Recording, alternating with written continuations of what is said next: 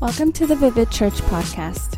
Wherever you're listening from today, it's our hope that this message would help you reflect the light of Jesus' life for all to see.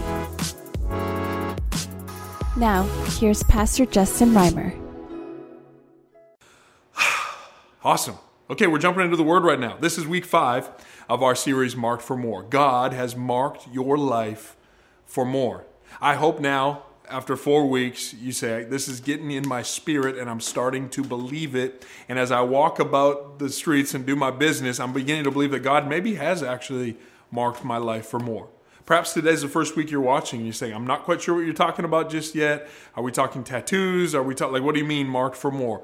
Well, you could go back and watch any of the weeks in this series, but I am going to give you a refresher, as I always do. Of course, in the description, you can find the other services. Go back and watch those after we're done. But let me give you a little refresher because it's just that important. The book of Ephesians, chapter 1, this is where our whole series started and where it derives from.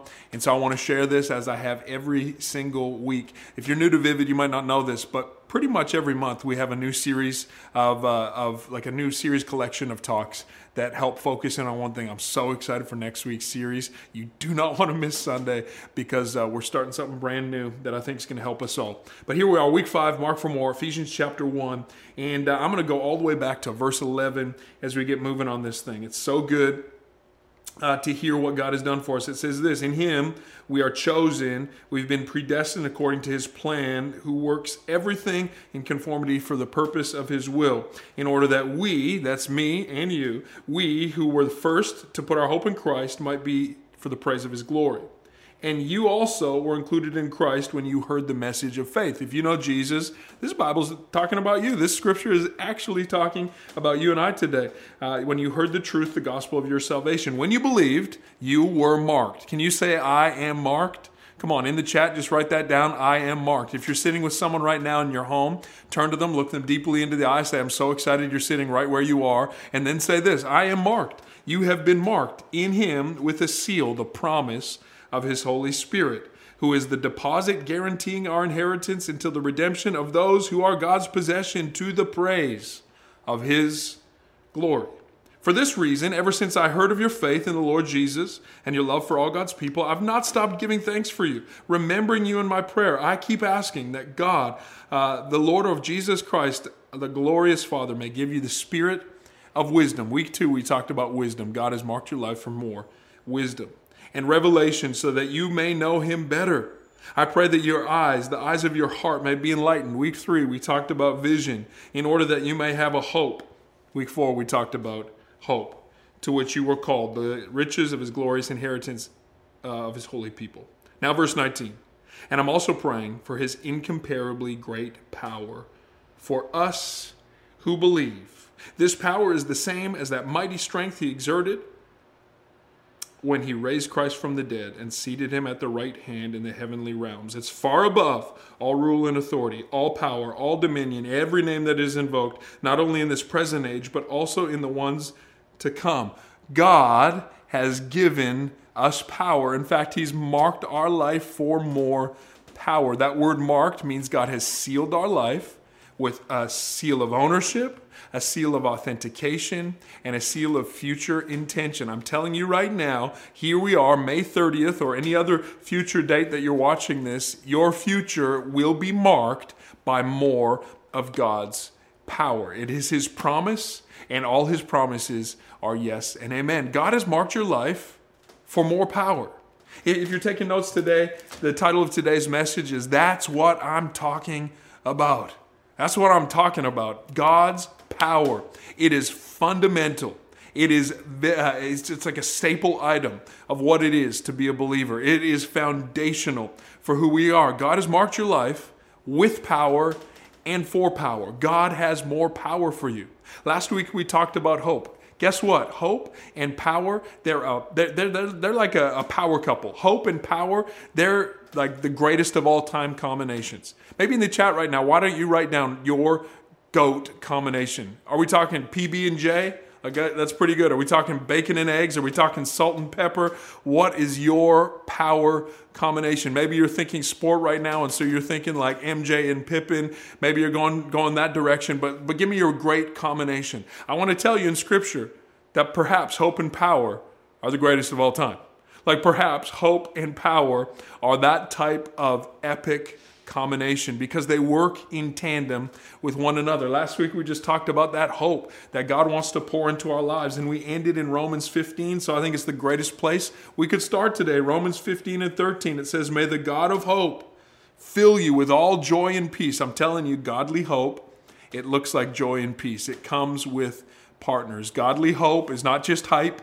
It's not just God quickly inflating your tires and making you believe things will be good. You're going to have genuine joy, genuine peace, that He'll fill you with all joy and peace as you trust in Him, so that you may overflow with hope.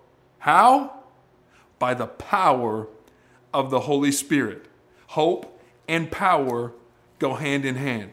Hope and power, it just doesn't seem right to say they're a power couple because I'm using the same word twice. But hope and power, it's like the greatest of all time combination. Better than PB&J, better than MJ and Pippen. Hope and power.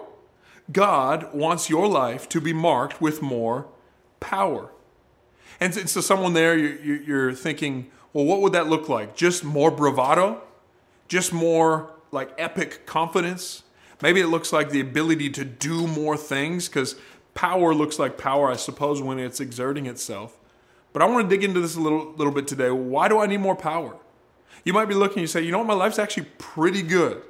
I guess power is something that I could add to it.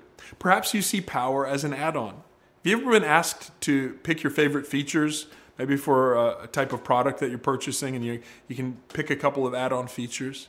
Have you ever been asked maybe to pick some of your favorite characteristics of a movie, a book, a sports team? I know my sons, they're always talking superheroes, and some of their superheroes are, I almost said real. Some of their superheroes have been authored by other people, and some of their superheroes are imagined in their own minds. But generally, pretty near the conversation, it's, well, what are their powers? Like, what are their super skills? This has been like an actual typical conversation around our dinner table. If you could be a superhero, what would be your top 3 superpowers? Have you ever had a conversation like that? And so someone's like, oh, I would take super strength. And someone else goes, well, not me, I'd take super speed. Oh, invisibility would be great. Oh, I'd like to be able to teleport, whatever those powers might be. Perhaps you see God's power as an add-on to your life. But I think it's so much more fundamental than that. You know, I have a few favorite go-to spices that just kind of make every food better. Like I could add Valentina hot sauce to pretty much anything, and I think it's an upgrade. I could sprinkle Parmesan cheese on anything savory, and I'm like, that made it better. I like chimichurri. I like some cumin. I always like a little bit of black pepper. There are certain things that I feel just like kind of make everything better. But power is not an additive. Power is not an add-on. Power is not just a spice. Power is a staple. Do you know there are over 50,000 edible plants on Earth? I'm not talking about actual individual plants, but species of plants. There are 50,000 edible species of plants. But 90% of the world's food is just 15 of those.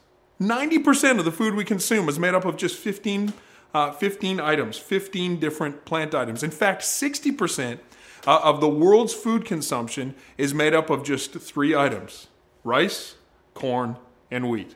60% of everything that humans consume: rice, corn, and wheat.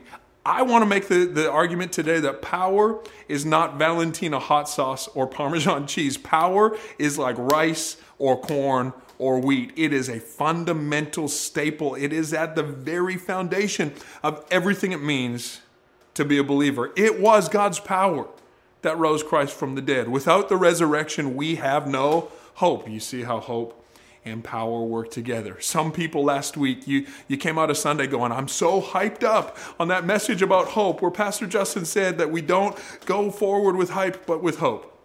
You see, here's the thing. In order for hope to be sustained, we need power. In order for hope to be sustained, we need the evidence of God's power at work in our life. I'm so grateful that when Paul describes the power of God, he doesn't just say, well, you know. He's strong. You get it. He says, let me give you a description of that power. In Ephesians chapter 1, which we just read, let me highlight it for you again. Verse 18, it says this, I pray that the eyes of your heart would be enlightened. That's talking about vision, in order that you may know the hope that in which you were called to, and the riches of his glorious inheritance in his holy people, and his incomparably great power. That word incomparably means to throw farther. Incomparably great power. I know when I was a kid, it felt like every body of water just was beckoning me to throw a rock in it. You know what I'm talking about? Maybe you didn't grow up the same way, but for me, man, if I saw a river, if I saw a lake, if I was ever at the ocean, I just had to find something and throw it in, like to create a splash. And I remember learning how to skip a rock. And I remember, digging out the largest rock I could possibly pick up and throwing it so you have that whoosh kind of feeling. And I always remember every lake, every river, every pond, that moment where you're seeing, how far can I throw this rock? You know what's crazy? My dad just had an ability to throw rocks farther. I was 6. I felt like my form was good. I was 8, and I felt like, man, I'm really starting to get some of that oomph behind what I do. But my dad, he could just always throw it farther. That's what the incomparably great power of God is. It's the ability to throw farther. I remember this one time, we were on a road trip. We pulled up. I was probably 8 years old, and we were having lunch. And so we pulled up to this little spot. We were going to have a picnic. And, of course, myself and my brother and my sister and my dad all went down to the water to start throwing things. My mom was making sandwiches, and we were throwing as far as we could. And I'll be honest, I could throw the second farthest in the family. Just my dad had the ability to throw incomparably farther than I did because I was 8. Well, then we finished our meal, and we said, Mom, you should try throwing. And for those of you who know Marilyn, you're going to love this story. She picked up a rock, and she said, here it goes. And she threw it like she bent back far, and she let it go with all the strength she had, and she released it way too early, and it landed behind her. It's like a memory etched in my mind forever that my mom gave it everything she had, and it actually landed behind her. For some of us, I think that's like the best power we bring to the equation. I'm going to try my very best. I'm going to put everything I have into it. And it feels like no matter how hard you try to do this life right, no matter how hard you try to really bring your best to the table, you feel like it's always landing behind you. And then here's God. His power is not just 8-year-old strength. His power is incomparably greater. God can throw farther. God's power always brings it. His power? Well, that's what I'm talking about. It's not our power. It's not human strength that ends up landing behind us. It's the power of God. It's incomparably great, the Bible says. And then Paul, in this one sentence, he uses 4 words that are synonymous with one another. He says that power is the same as the mighty strength that he exerted when he raised Christ from the dead. The power that God wants to exert in your life, the power that God has marked your life for, that more power, the power that I'm talking about, it's the same type of power. He says it's the same power. That word in Greek is dynameia, which means this, like dynamic, dynamite type power. It's explosive, it's immediate, it's evident to all. The power that God wants to work out in your life is explosive. Not only is it explosive, it's the same power like his mighty strength. The Bible says that word mighty is energia. Energia means getting the work done, exerting energy to get something done. Mighty strength. The word strength is kratos in Greek, which means to become a master of something. God is dynamic. God is constantly exerting energy on your behalf. And God's a master. What he does is not just wasting power. He's not just throwing his weight around. He is purposing in your life and mine to get the job done. And then lastly, that same power that he exerted, that word exerted is a Greek word ischus, which means this, that after you have done it all, you still have a lot more available strength. This is the type of power that God has marked your life for. The type of power that is dynamic, that is working, that is mastering or is already mastered, and when it's all said and done, there's still an overflow. there's still left over. This power is not an additive. It's not a spice. It's not an add-on. It's a staple. God's power goes farther. Are you with me today? This is our intro. Now I want to give you 5 areas that God's power works in. Now, this is not because these are the only five areas. Again, it's not an additive. It's a staple. These are 5 of the areas that I think we could all use a little more power right now. First of all, God has marked your life for more power, and we all need more power to get a grip. If you're sitting with someone, why don't you just tell them right now, you need to get a grip. If you're not sitting with somebody, then get those thumbs going in the chat and tell us all, you need to get a grip. In fact, I think we all need to get a grip. We all need to figure out what we're holding onto. In the book of Ephesians, just a one page over in my Bible from what we were just reading in Ephesians 1, in Ephesians 3 and verse 17, it says this: Christ may dwell in your hearts through faith. I pray that being rooted and established in love, you may have power. Can someone say power? You may have power together with all of God's holy people to grasp how wide and long and high and deep is the love of Christ, and to know this love that surpasses knowledge, that you may be filled to the measure of all the fullness of God. Now to him who's able to do immeasurably more. Again, that word immeasurably, it goes farther. Immeasurably more than we ask for or imagine, according to his power at work within us. God has given you more power so you can get a grip. So you can learn how to hold on to and grasp the love that he has for us.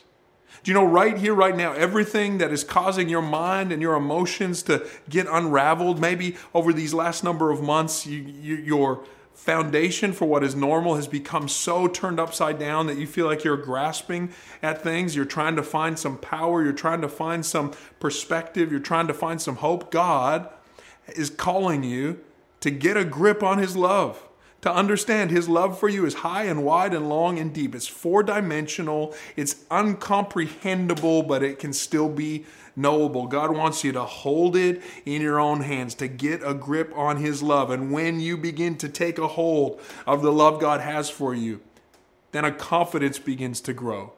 As I hold on to the love God has for me, a confidence to ask for the things that right now I can only imagine. And how much power does he have? Enough power to give you immeasurably more than you ask for. Vivid Church, I'm calling on you right now. Get a grip. Get a grip on the love of God. How are we going to do that? It's going to take power. We need power to get a grip. But God has marked your life for that type of power. Our emotions are not those that are going to rise and fall on the changing tides. We are holding on to the love of God. Our opinions and perspectives are not going to be persuaded and bullied by what we see going on around us in the world. We are holding on to the love of God. We need more power to get a grip. I want you to know today, you're completely and utterly loved. You are incomprehensibly loved with a love that's wide and high and long and deep. God is on your side. He is for you, not against you. And if God is for you, who could really ever stand up against you? Nobody. God has marked your life for more power, the type of power that will help you get a grip. Number 2, not only does the love of God or the power of God help us to get a grip, number 2, we need more power to let go. You know what the truth is? You can't hold on to one thing and then get a grip of something else. In order to hold on to one thing, you need to let go of what you're already holding on to. You can't take a hold of the love of God while you're already gripping on to something else. You need to open up those hands and let go. Well, it's going to take some power to do that. Let me show you what Paul says to the church in Corinth. Perhaps for some of you, this will be a familiar passage of Scripture. 2 Corinthians chapter 12 and verse 9. 2 Corinthians chapter 12 and verse 9. In this piece of Scripture, Paul is talking about a weakness that he has.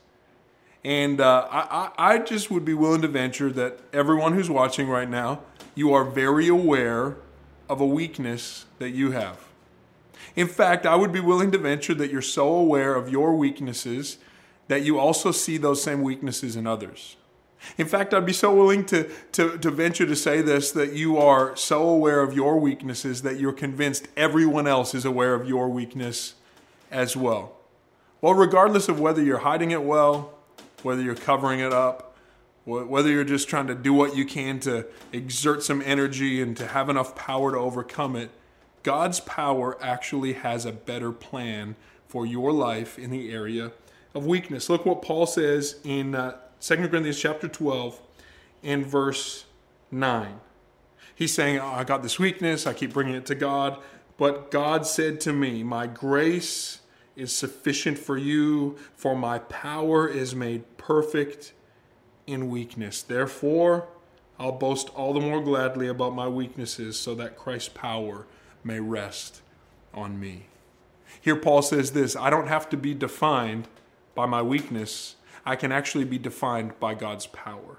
I don't have to be defined by the areas where I am weak. I can be defined by the sufficiency of God's power. I don't have to be defined by the demand that my life puts on God's power. Instead, I can be defined by the supply that his power represents. He's got more than enough power. He's got more than enough grace. Here it says that his power does its best work, or it's perfected in our weakness. Here's the reality, that if you think you can only approach God in your strength, you're not really even approaching God. If you think that your prayers could be like this, God, you know how hard I've worked, you know how much I deserve this, you know the good person I've been, you know when I compare myself to others, I think I outrank them, and so here I am presenting my needs. God's like, you got an attitude issue. But when we approach him in our weakness, God, you know how much I struggle. You know how much it hurts. God, you know how I can see all my weaknesses. If I see them, certainly you see them. God says, I got enough grace for you, my friend. My son, my daughter, I love you. My grace is sufficient in your weakness. You don't have to show your self-sufficiency. You can live in a God sufficiency. His power is doing its best work. So not only do we need to get a grip, but in order to do so, we need to let go. I need God's power in my life to let go of my weaknesses. I do not want to be defined by my shortcomings. I want to be defined by God's power. Can I get an amen in the chat today? This is good news that God's power is perfected in our weakness. Imagine if God had a limited supply of power, an insufficient supply. And if on the same day, too many people required his power, and he goes, guys, you're going to have to come back tomorrow. I ran out of power. I'm just completely out of stock. Have you ever been on Amazon? I have Amazon Prime, and I go to order something, and the whole reason to have it is that it can come the next day. And then they say, due to unforeseen circumstances, we're out of stock in this, so it'll come when it comes.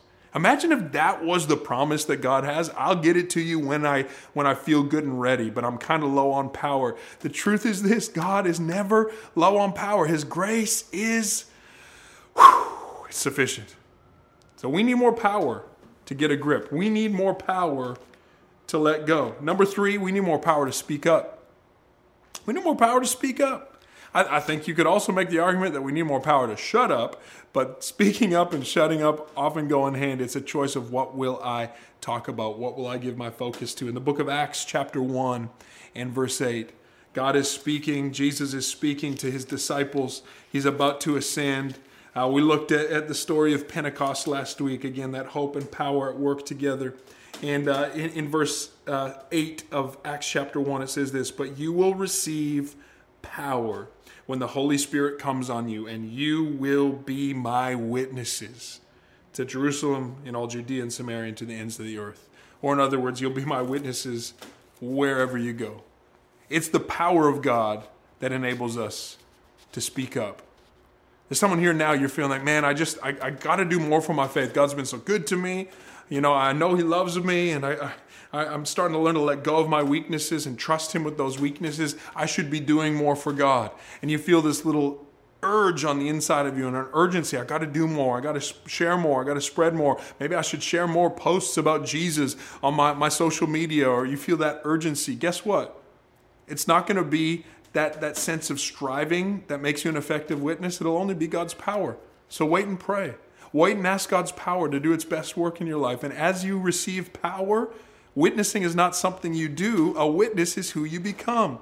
God's power gives you the ability to to speak up. That's what I'm talking about today. It's good news. We need more power to speak up.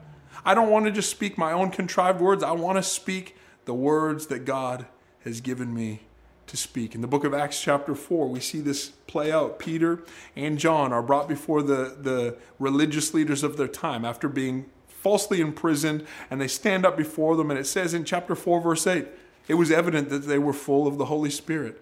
And so they began to speak boldly about Jesus.